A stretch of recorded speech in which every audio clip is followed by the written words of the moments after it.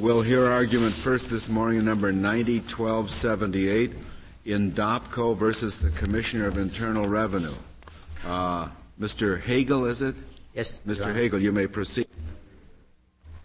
Mr. Chief Justice, and may it please the Court, the issue in this case is what test should be applied to determine whether an expenditure is capital in nature and therefore not currently deductible as an ordinary business expense under Section 162A of the Internal Revenue Code. This is a fundamental issue arising, as the Commissioner says, in virtually every area of business activity.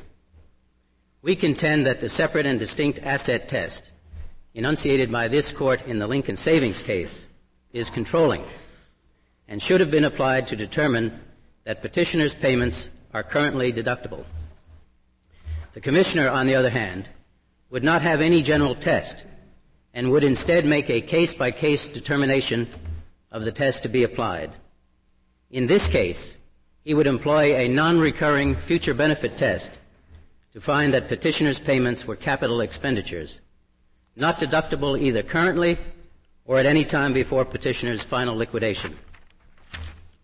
The issue arises in the context of an unsolicited offer by Unilever, a large multinational group of companies, to buy petitioner's stock, which was publicly held. On advice of counsel, petitioner engaged an investment banking firm to value the company so that its board of directors could make recommendations to the stockholders concerning the offer. Under Delaware law, it was required to advise the stockholders, and it had to do this whether or not the stockholders ultimately approved the transaction. The board's recommendation turned out to be favorable.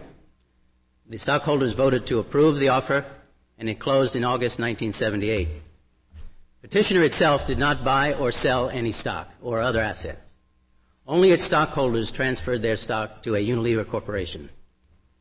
This transfer was accomplished in part by a merger of a transitory subsidiary into petitioner. Before the transaction, the Commissioner ruled that this merger should be disregarded and the transaction should be treated as a direct purchase and sale between the stockholders and the Unilever Corporation. After the stock purchase, petitioner carried on its business essentially in the same way as before, without any significant technological or other assistance from Unilever. The investment banking and legal fees and other expenses incurred by petitioner were reasonable in amount and customarily incurred in transactions of this kind. Were the investment banking fees contingent on the successful completion of the transaction? There was a partial contingency, Your Honor. There was a $500,000 amount that was to be paid regardless of the completion of the transaction, and an additional $1,700,000 in the event it was completed. The tax court and the Court of Appeals held that these payments were non-deductible capital expenditures because they were incident to a transaction that, in their view, conferred a long-term benefit on petitioner. Counsel, in the return as filed, only some of the fees and expenses were asserted. That's correct, Your Honor. Why weren't all of them? The record does not show why, Your Honor. The legal fees were not deducted immediately. I've been told that it was a mistake, but there is no evidence in the record to tell us why that happened. Does that indicate the taxpayer felt they were not deductible? As I say, I've been told it was a mistake, and I do not know any more than that. These expenses were ordinarily incurred in a transaction like this. Yes, Your Honor. Do you think they would have been generally across the country, or was it just because of the requirements of Delaware law? Well, most corporations today, I think, are incorporated in Delaware or states that have similar laws, and I do not think that there would be any difference in particular jurisdictions. Actually, do you think ordinarily if somebody who wants to acquire a corporation makes an offer to its stockholder, to target stockholders, that the corporation goes through this? Yes, ordinarily they do. And you think whether or not the law requires it? I think it's just part of the basic fiduciary responsibility of the board of directors to the shareholders, particularly in a public company, to make a determination as to whether the offer is a reasonable offer and represents a fair price to the stockholders. That, I think, is quite common and ordinary. And, in fact, there's a case in the Delaware courts, that imposed liability on a board because it did not seek expert advice in this situation. The long-term benefit that... May I ask, now, what about the expenses of organizing a corporation to get started in business? Those expenses are capitalizable, Your Honor. Well, a special statute was passed, was it? A special statute was passed to allow 5-year amortization. And before the passage of that statute, how were those expenses treated? They were capitalized, and no deduction was allowed until final liquidation. And no amortization. And no amortization because... How about the excuse me. Yes. Well, sorry, Your Honor. No amortization in a case where the charter was perpetual, where the charter of the corporation had a limited period. Then amortization was allowed over that period. I see.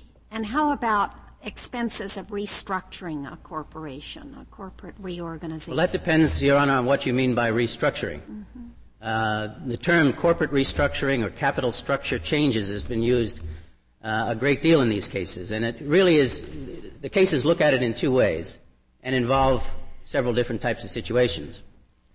The first situation is the organizational expenses, and then there's stock issuance expenses and changes to the characteristics of the stock, such as changing its par value, increasing the authorized shares. Stock issuance expenses are looked at in two ways. One, the courts say the expenses of doing that is an offset to the amount of capital that is raised by issuing the stock. Therefore, there's no deduction because you're just raising that much less capital. Other cases look at those situations and say there's a creation of a capital asset, an intangible capital asset, and it's not deductible for that reason. So your answer is that there is a split of authority?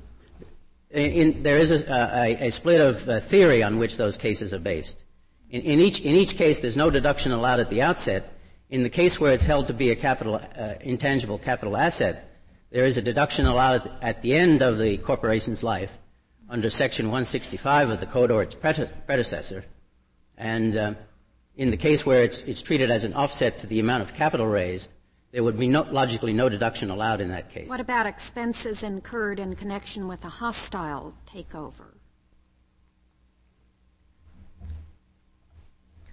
Well, there have been no cases dealing with hostile takeovers. The Internal Revenue Service, in certain private rulings, has changed its position with respect to hostile takeovers. Originally, they said that they were deductible. And then they changed their view and said that they were not deductible. And then again changed their view. The most recent view expressed by the service has just been about 2 weeks ago, in which they said those expenses can be capitalizable if the transaction results in a future benefit to the corporation. In other words, if the hostile takeover succeeds and the company is actually taken over, those expenses can be capitalized. And if it is not, if it does not occur? If it does not occur, then there's no transaction to which no transaction occurs, and the expense is a deductible loss. Originally, the theory of it is a deductible loss in the year incurred? If the transaction does not occur. That might not necessarily be the same year. If they're capitalized initially, Your Honor, and the period of time over which it takes to see whether... No, here's the hostile takeover, and it comes and goes and is unsuccessful in 1 year, and the company spends a lot of money opposing it. That would be deductible. As an ordinary and necessary business expense? Yes, Your Honor. And is that clear? Does the Internal Revenue Service agree with that? Or I believe so, yes. There are cases that so hold. Mm-hmm. Unless it's successful. Yes, I think the question was whether if it were unsuccessful, Your Honor. Mr. Hagel, could I go back to Justice Kennedy's question? Is it not true? You said $500,000 was payable in all events. That's only if the negotiations reached a certain stage and there were proxy solicitations. Isn't that true? That's correct. That's correct, Your Honor. If they had rendered a negative opinion and the negotiations had fallen apart, almost immediately, you would have only paid about $100,000. You're right. I think it was $200,000, but well, it was a lesser figure. That's correct. Okay. If the transaction didn't occur, there would have been a deduction? Yes, I see no reason why not, Your Honor. At any rate, to get back to the last statement of the facts, the benefit that the courts below, the reason why they capitalized the expenditures in question was because of the possibility that petitioner's new parent might at some point in the future provide technological or other assistance to petitioner in its business operations. We believe that the separate and distinct asset test, rather than the future benefit test is followed by the courts below, is controlling for two reasons. First, the separate and distinct asset test is the only test for capitalization that is consistent with the tax accounting system set up by Congress in the Code. And second, the future benefit approach has three critical flaws. First, it is inconsistent with that tax accounting system. Secondly, it fails to provide any principal basis for distinguishing between admittedly deductible expenses and expenditures that have to be capitalized. And thirdly, it will generate unending controversy because of its inherently subjective and speculative nature. Before addressing these points, I would like to mention that the Commissioner would not necessarily apply a future benefit test in every case, and indeed he does not support the formulation of the future benefit test that the court below indicated. However, we believe that his position is even more at odds with the statute and would further undermine predictable and even-handed administration of the tax law. Let me now address those points in turn. In Lincoln Savings, this court held that the presence of an ensuing benefit having some future aspect was not controlling as to the capital nature of an expenditure. What was important and controlling, it held, was that the payment served to create or enhance a separate and distinct asset. It also— You don't claim, do you, that Lincoln requires your result in this case? We believe that if you look at the facts of the case and follow the process of reasoning of the court, that it would require the result in this case. That position has been taken by the courts of appeals in cases following Lincoln Savings. The Treasury Department believed it, and it was a premise on which Congress enacted Section 195 of the Code. However, if all of those cases and the Treasury Department and the Congress were wrong about that,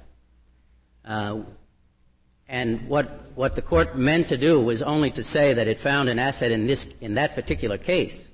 Sufficient condition, not necessary condition. That's correct. Certainly it's a possibility, but it does not mean that is not the correct test. Certainly the court did not reject, in that case, separate and distinct asset as a general test. And we think that it should adopt that test as a general test for the reason I'm about to state. And the reason is that, as I said, that this is the only test that's consistent with the tax accounting system in the Code. As the cases in this court and other courts, and as the Commissioner agrees, the goal of the system is not simply to disallow a current deduction and thereby tax gross income. Rather, the intention is to spread out the effect of a capital expenditure over its revenue-producing life. The system does this by providing for the recovery of these capitalized costs through depreciation or amortization, or by deduction from the proceeds realized upon a sale or upon another disposition, such as by abandonment. In each and every case, the code sections that perform this function require that there be a property or an asset with a basis, or else they just don't apply. For example, Section 167 allows depreciation for, quote, property used in the trade or business, and determines the amount of depreciation by reference to the basis of the property, which is its cost. The regulations under Section 167 allow amortization of an intangible asset. Section 1001 computes gain or loss by reference on a sale by reference to the adjusted basis of the property. Since costs are capitalized under the Lincoln Savings test only where there is an asset or an item of property, then the taxpayer has the means of recovering his costs through those statutory provisions. And therefore the test is entirely consistent with the statutory scheme. But Mr. Hegel, you've said that these costs in other instances, for example, where they are the costs of restructuring a corporation are ultimately recoverable when the corporation is dissolved. That's the point at which that asset, if you want to consider it an asset, is finally disposed of, when the whole corporation is dissolved. Why doesn't that solve your incompatibility problem? Well, in the first place, Your Honor, on the facts of this case, we don't have a corporate restructuring. We do not have the I understand, but you're making a theoretical argument. That's correct. That unless you use a separate asset theory, you can never recover this money. But you can when the corporation is dissolved, as you do with respect to restructuring expenses. I think restructuring, Your Honor, is an example an exception really that proves the rule. It's really the one case where there isn't an asset that can be depreciated or amortized, or where the cost can be recovered on sale or abandonment. Well, that must be wrong. That must be wrong too, then.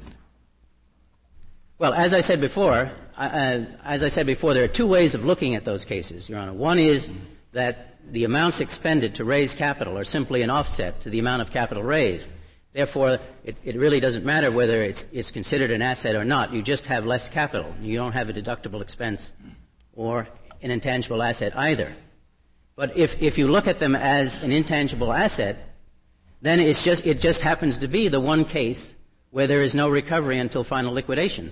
That does not mean that that's a good system. And in fact, as I said in response to Justice O'Connor's question, Congress enacted Section 248 of the Code because it was not satisfied with the situation where organizational expenses had to be capitalized and there was no recovery of those costs. After all, we have a net income tax system, not a gross income tax system. The objective is not to tax gross income.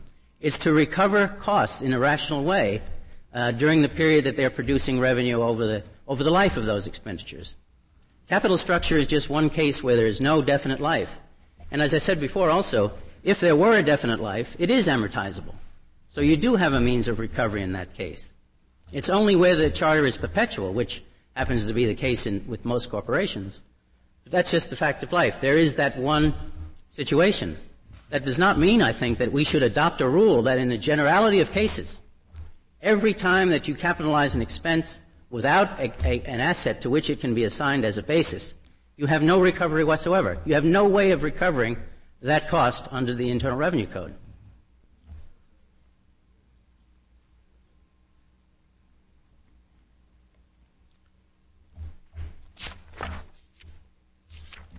Do we have to accept the fact of the tax court that there was a long-term future benefit? That there was I think what the finding was, Your Honor, was that there was a possibility of a future benefit.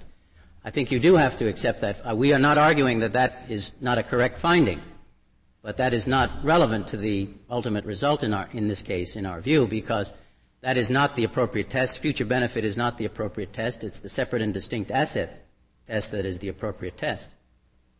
And there was a finding by the courts below and a statement to that effect by the Court of Appeals in particular that there was no asset found. There was no asset in this case. And I don't see how there could be an asset in this case. What this court did in Lincoln Savings when it talked about a separate and distinct asset was to look at it said it was a distinct and recognized property interest. In other words, it read the word asset and property in the code in their normal meaning, which is, of course, the paramount rule of statutory construction, as this court has said many times. And it looked at the characteristics that a property interest would normally have: transferability, the ability to earn income, to be used to satisfy other obligations or to be exchanged for cash, the fact that it was accounted for as an asset for accounting purposes, and presumably could not be misappropriated by anyone else in that case. I must say I'm having trouble with your argument that if it's not a separate and distinct asset, then it must follow that it's an ordinary and necessary business expense. It just doesn't seem to me that the conclusion follows. It's an ordinary. That is your argument, I take it. It is my argument that if there are other requirements in Section 162A, it has to be paid or incurred in carrying on a trade or business, necessary in the sense of being appropriate and helpful. So that the only word that's in issue is the question of whether it's an ordinary expense. That word apparently has two meanings, according to the decisions of this Court. One is that it's usual and customary, and the other is that it's not a capital expenditure. And yes, if it is not a capital expenditure, and if it meets the other requirements of Section 162A, then it should be allowed as a deduction. If it is not allowed as a deduction, it will never be recovered. As I said before, the government, let me just address that point for a second. The government in its brief says that we would get a deduction on final liquidation. That assertion rests on the cases that deal with capital structure, where they held that it was an intangible asset and the asset was lost on liquidation. But the section under which that was allowed as a deduction was the predecessor of Section 165, and Section 165 now and did then requires that in order to have a deductible loss, it's limited to the basis of property. So if you don't have property, if you don't have an asset, there is no deduction under those cases.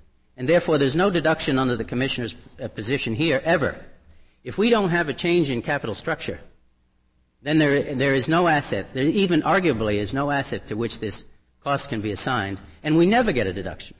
And that would be true even if it were known at the outset that the life of this benefit, let's assume that there was a future benefit, an even more concrete one than was found by the courts below, but it would only last for 10 years.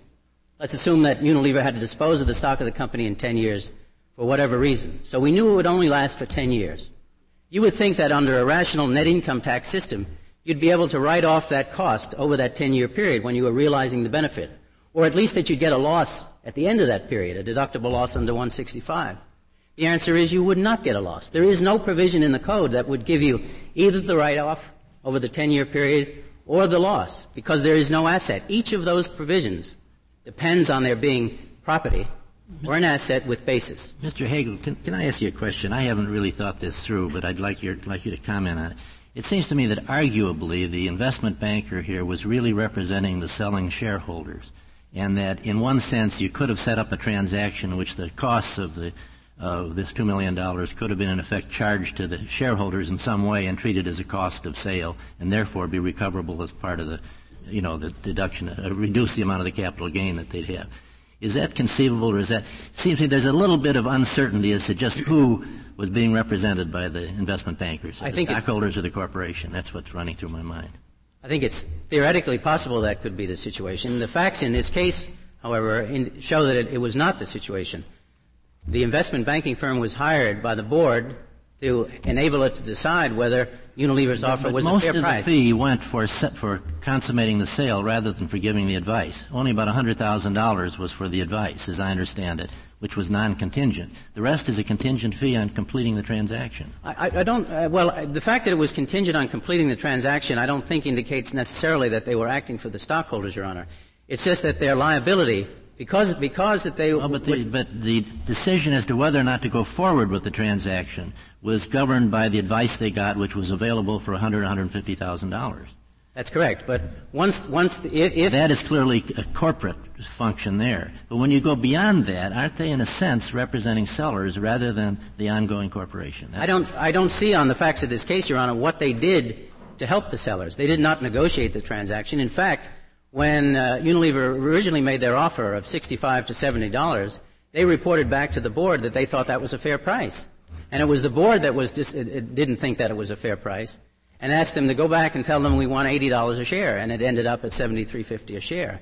So they really didn't act on behalf of the corporation, on behalf of the shareholders at all. They had an interest in having the sale go through, I guess. They had an interest in having the sale because their liability was greater. If their opinion was in the proxy statement and was published to the stockholders, then they'd have a much greater liability because of giving that opinion than just advising the board. They were then answerable to this whole group of public stockholders if their opinion was negligent or didn't take into account the proper factors. And that's why typically the fees are much higher. If the Court please, I would like to reserve my remaining time for rebuttal. Very well, Mr. Hagel. Mr. Jones, we'll hear from you. Mr. Chief Justice, and may it please the Court, this is a case where starting at the beginning really will help us get to the end. So before I discuss Lincoln Savings and the reorganization expense cases, I'd like to spend a few minutes talking about the fundamental analytical issue that's present in every capital expense case.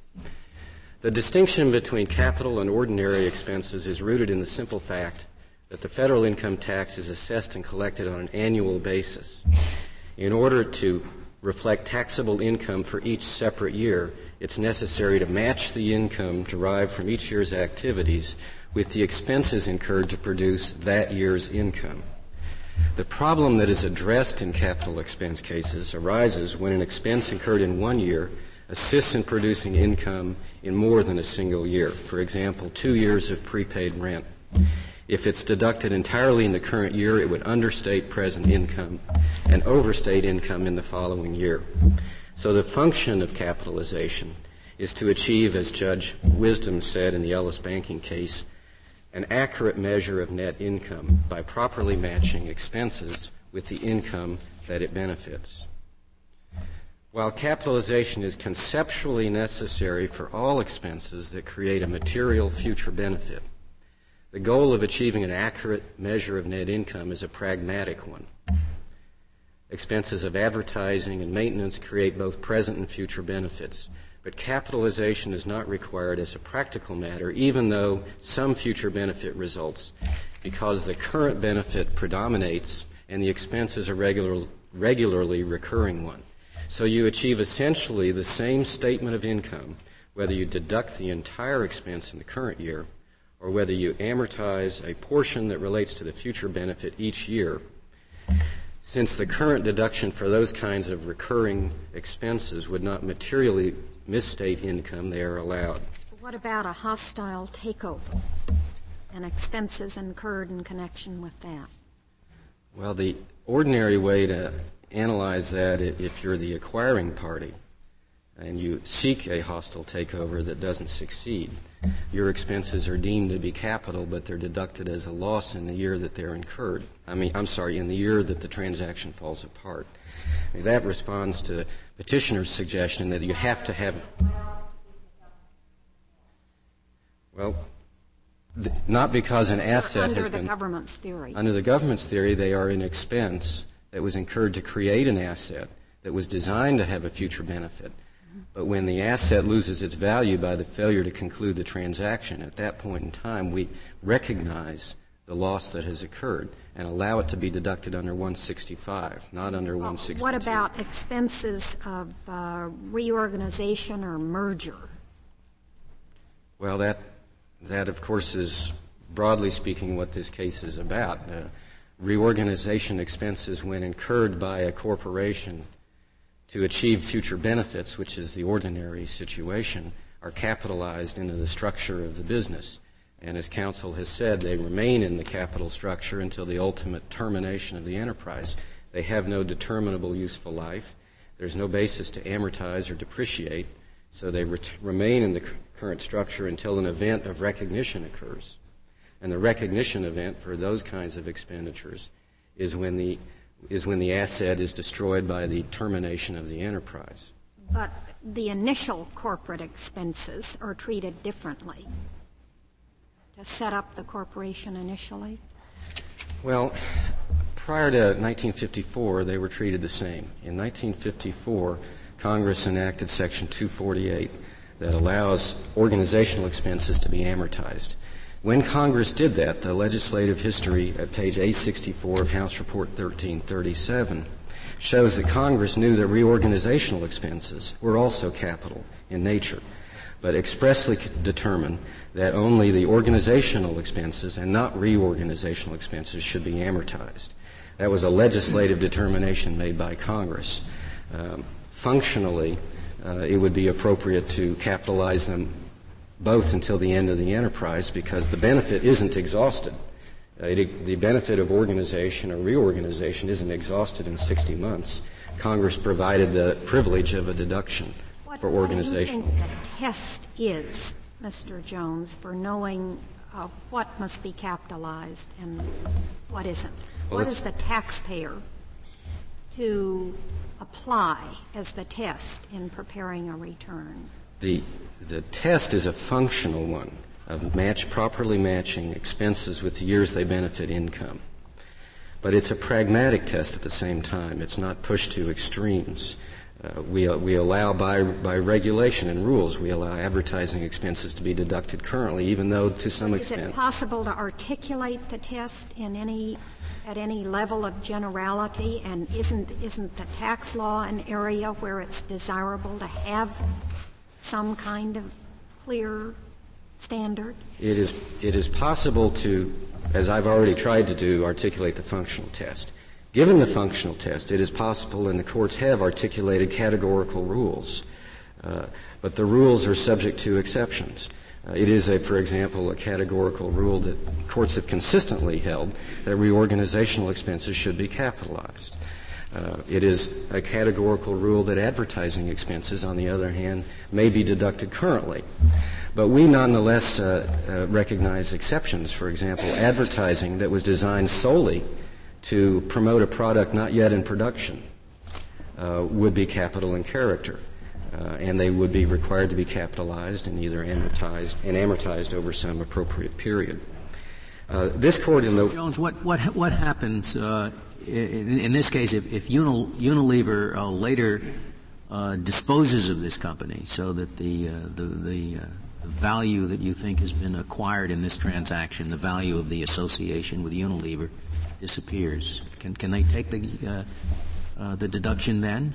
Well, I'm not dodging the question. I'll try to answer it, but I think it should be emphasized that isn't presented here, and the reason that should be emphasized is because it depends. It depends on future events exactly how that transaction should be characterized. What courts have done in those situations, the McCrory case, the Vulcan Materials case, they have said that even though you dispose of the asset, for example, sell the assets that you acquired, you nonetheless retain in your corporation, the merged corporation, the capital costs of the acquisition, because you obtain the benefit of the joining of the corporate forces, even if you dispose of some of the assets later on. So I think it's a factual inquiry, and different facts could give different results, but the ordinary, the categorical rule in that situation is well established. If Unilever disposed of this company, they would be selling the stock, I suppose. If Unilever, and I thought the question was whether this is deductible by the subsidiary. I think you're absolutely right, Justice White. I was trying to answer a different question. Yeah, you were answering a different question. Right. You're absolutely right. If Unilever simply sold the stock, then the basis that we're talking about, the capitalized expenses we're talking about, are in National Starch, INDOPCO. Yes, but you say that what they've acquired, that the long-term asset they've acquired is the asset of the close association with Unilever, which gives them all sorts of benefits. That's how you describe it in your brief. So I'm saying, what happens when Unilever says, "Get out"? We're selling it to somebody else. There are three types of benefits that are acquired by INDOPCO in this reorganization. They acquired access to capital possessed by Unilever.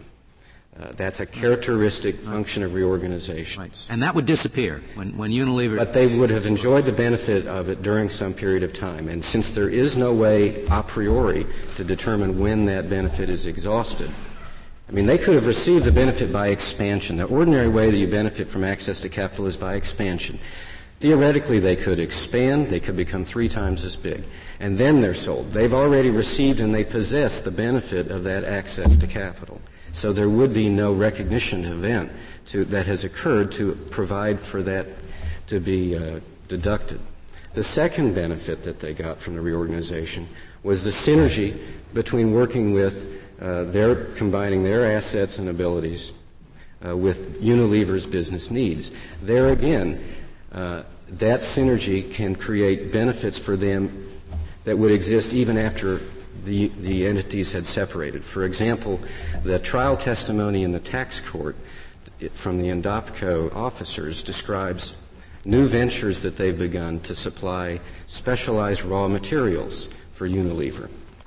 That kind of expansion of the corporation is the sort of thing that was made possible by this reorganization. It is a long-term benefit which is received by the corporation. It does not terminate predictably. And that's really all we have to talk about at this point is can we predict now when it will terminate? No, we can't.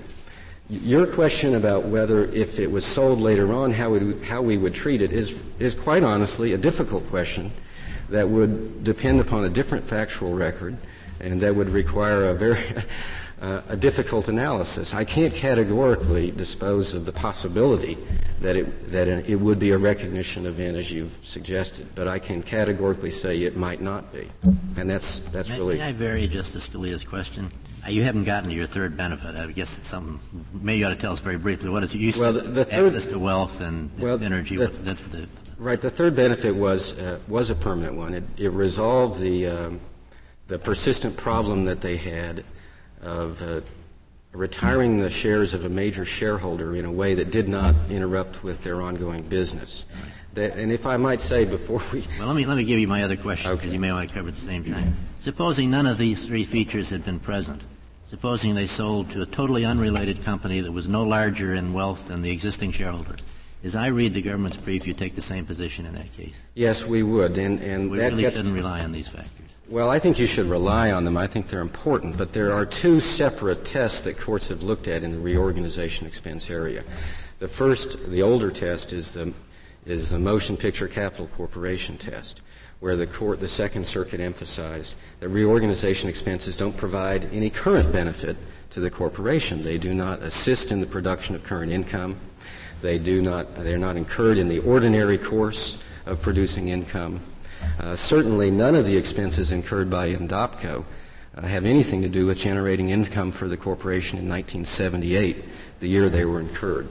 It is the second test, as exemplified by Justice Blackmun's opinion in General Bank Shares for the Eighth Circuit, where the court stressed that reorganization expenses do provide a long-term benefit for the corporation and are not devoted to current income production or other immediate needs of the corporation.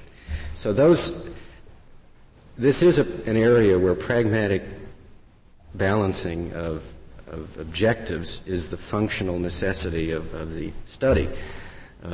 When the future benefit is predominant and the current benefit is non-existent, clearly that is an appropriate occasion for capitalization. I'm not saying when there's no benefit. When there's no benefit. Well, Stephen's question. Discernible benefit. If there's no discernible benefit from an expense to the business period, then the question I would have to ask in what context that is made. If you're talking about in a reorganizational context, then the answer is that it is not deductible because it has nothing to do with generating income in the year that it's made. It is an expense incurred to achieve something that will last into the future, a reorganizing of the corporation. And that kind of organizational or reorganizational expense is the most characteristic type of capital expenditure. Well, this court has struggled for over 60 years and has itself held that there is no verbal formula that supplies a ready touchstone. What about the situation where the company unsuccessfully opposes a hostile takeover, claiming that this couldn't possibly benefit this company? All it could do is benefit these raiders.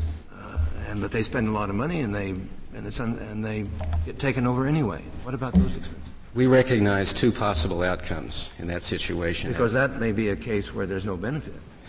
There may be no benefit, there may be no appropriate deduction, but there may also be a future benefit. I mean, it is common in these commercial situations when someone proposes a takeover for them to be resisted. And whether the degree of resistance is called hostile or not hostile is a difficult. But in any event, you say that in this example there would be no current deduction. In the opposing a hostile, if the unsuccessful opposition to a hostile takeover. That is correct. There may be no current deduction. There may be capital. It may properly be capitalized, but there's no current deduction because it doesn't benefit current income. But by the compulsory nature of this expense, let's assume, and you might quarrel with it on the facts, but let's assume that the company, the petitioner, is correct, that they were required, as a matter of corporate policy, as a matter of fiduciary responsibility, to incur these expenses. It seems to me that the compulsory aspect of the case somehow weighs in favor of the taxpayer, although I can't quite fit it into a formulation as to why that should be.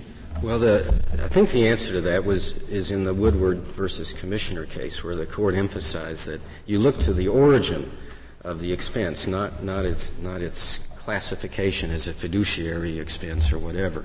As the tax court said in this case, it would let the tail wag the dog to say that these expenses were incurred out of fiduciary duty. In fact, they were incurred to facilitate the reorganization. The origin of the expense was the reorganization, not the fiduciary duty. That argument would be like saying that attorney's fees incurred in registering stock are simply designed to satisfy legal requirements of the SEC, and so they're current. That's not the way the court has looked at it. They've looked at what is yes, but when you register stock, you have the option to engage in the transaction or not. Here, at least at the outset, they had no option but to incur the expense or to make the payment.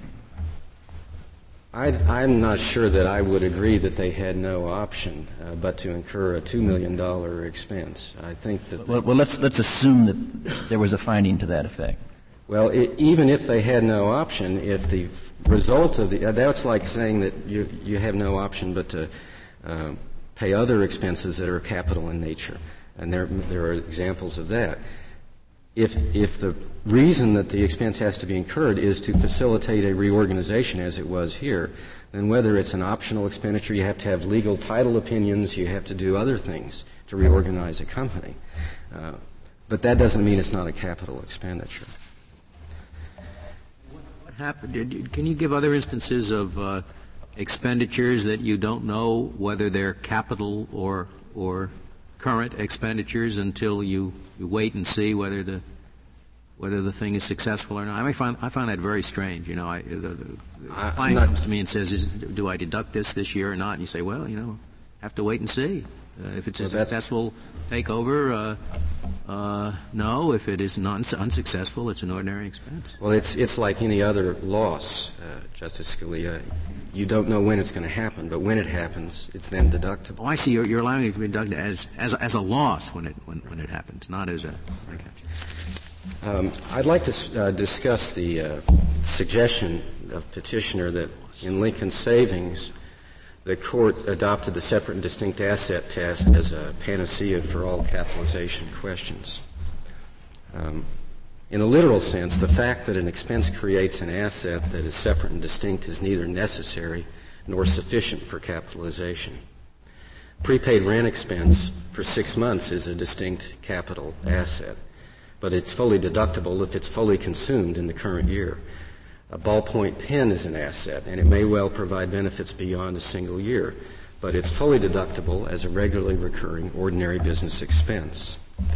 Goodwill purchased in connection with a business is defined by regulations as a capital asset, but in no real sense is it a separate and distinct asset because it only exists in combination with the other assets of the corporation. It has no independent value. There's a semantic circularity in this problem. From an accounting standpoint, any capitalized expense would be called an asset. To say that an expense that creates an asset should be capitalized is a chicken and egg kind of problem. In Lincoln Savings, the court therefore emphasized that the asset created by the premium expenses that were involved in that case provided value to the corporation that was more permanent than temporary. The premium expense was capital in nature because it provides a benefit, quote, not only in the current year, but in the future. As Justice Blackmun concluded in the General Bank Shares case in the Eighth Circuit, whether an expense is characterized as an asset or not is not itself critical. If the expense affords meaningful long-term benefits for the corporation, it is capital in nature because the contribution it makes to the corporation is not fully consumed and therefore not properly matched against income in the current period. Do you think that General Bank Shares and Lincoln Savings are in tension? Are what? Are in tension? There's any inconsistency? I don't think there's any logical tension whatever between them. I think that the court in both cases addressed the issues that were necessary to decide the case. there was it is a characteristic result in capital expense cases for courts to focus upon the existence of assets for exactly the reason that petitioners would focus on that. There are, when especially a tangible asset is seen to exist, a financial asset is seen to exist, it is easier to focus on the capital character of that. But in the general bank shares, the court emphasized that whether there's a tangible or intangible asset, what is relevant is that the expense provides long-term benefits for the corporation, that it would mismatch income to deduct all of that expense in the current period. I think the older case was cited in Lincoln Savings anyway, for what that's worth. Well, I think it was, well, since you wrote both, you could best explain, but I believe it was, I believe that rather than being in tension, these cases are perfectly consistent. Maybe I've been around too long, you see. Beat myself coming back on these cases.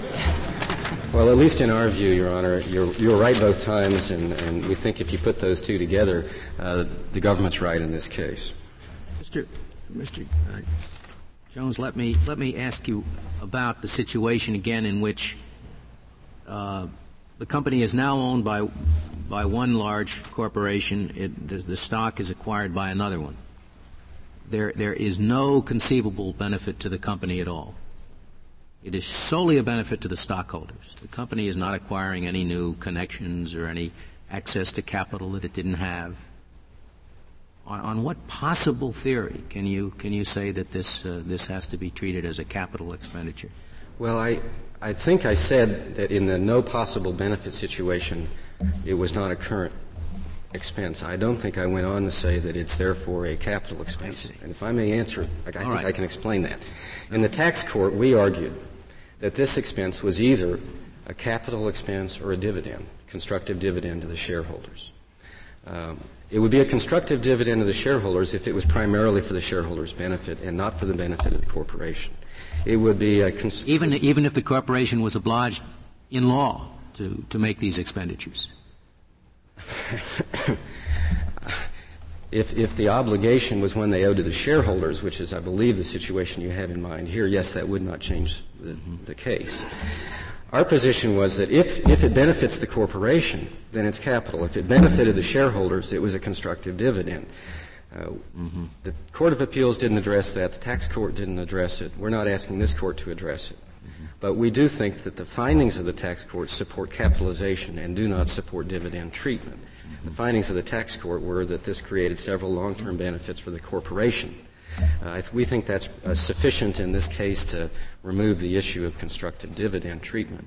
We also agree with petitioner it would be very hard to sell to the shareholders that they received any benefit from this $2.25 million fee because all that Morgan Stanley recommended was that the sale go forward at $70. It was management that insisted upon and obtained a higher price.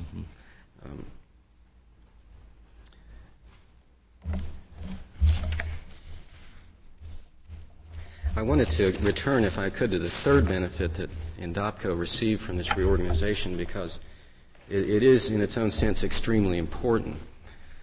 By retiring the shares of the major stockholder, INDOPCO removed what they called the overhang on the market of the existence of that position. The only way this overhang could be removed was through a reorganization that changed the common stock of the Greenwalls to fixed value preferred stock. And the fixed value preferred stock was secured by a $100 million capital infusion from Unilever to Holding. That's described at page 76 of the Joint Appendix.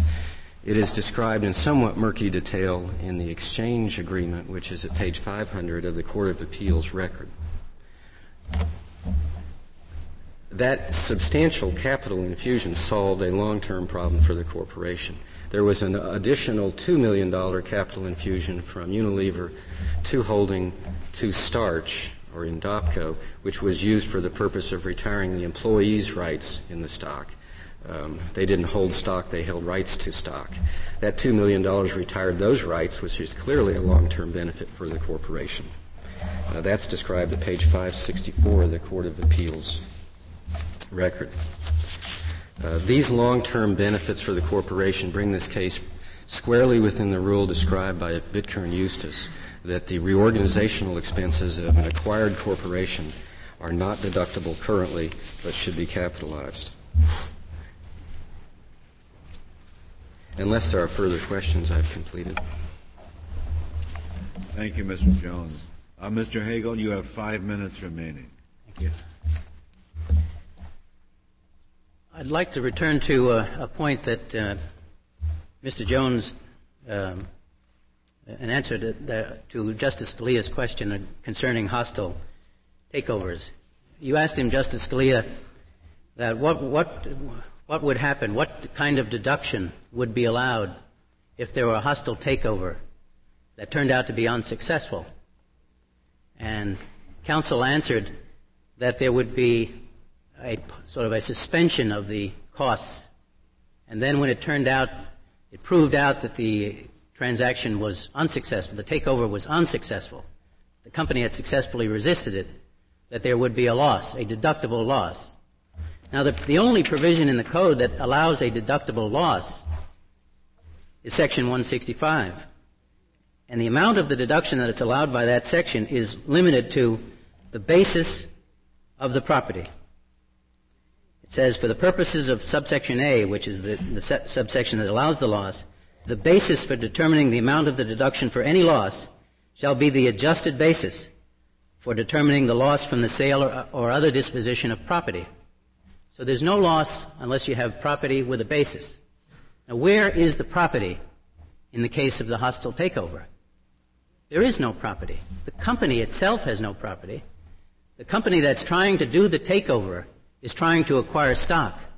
But losses they allowed it, I suppose. No, we would not, Your Honor, but I think it illuminates the flaw in their theory. Their theory is anytime you have a future benefit, you have to capitalize it. You may have trouble identifying the property, but you wouldn't have any trouble at all in finding out what it cost.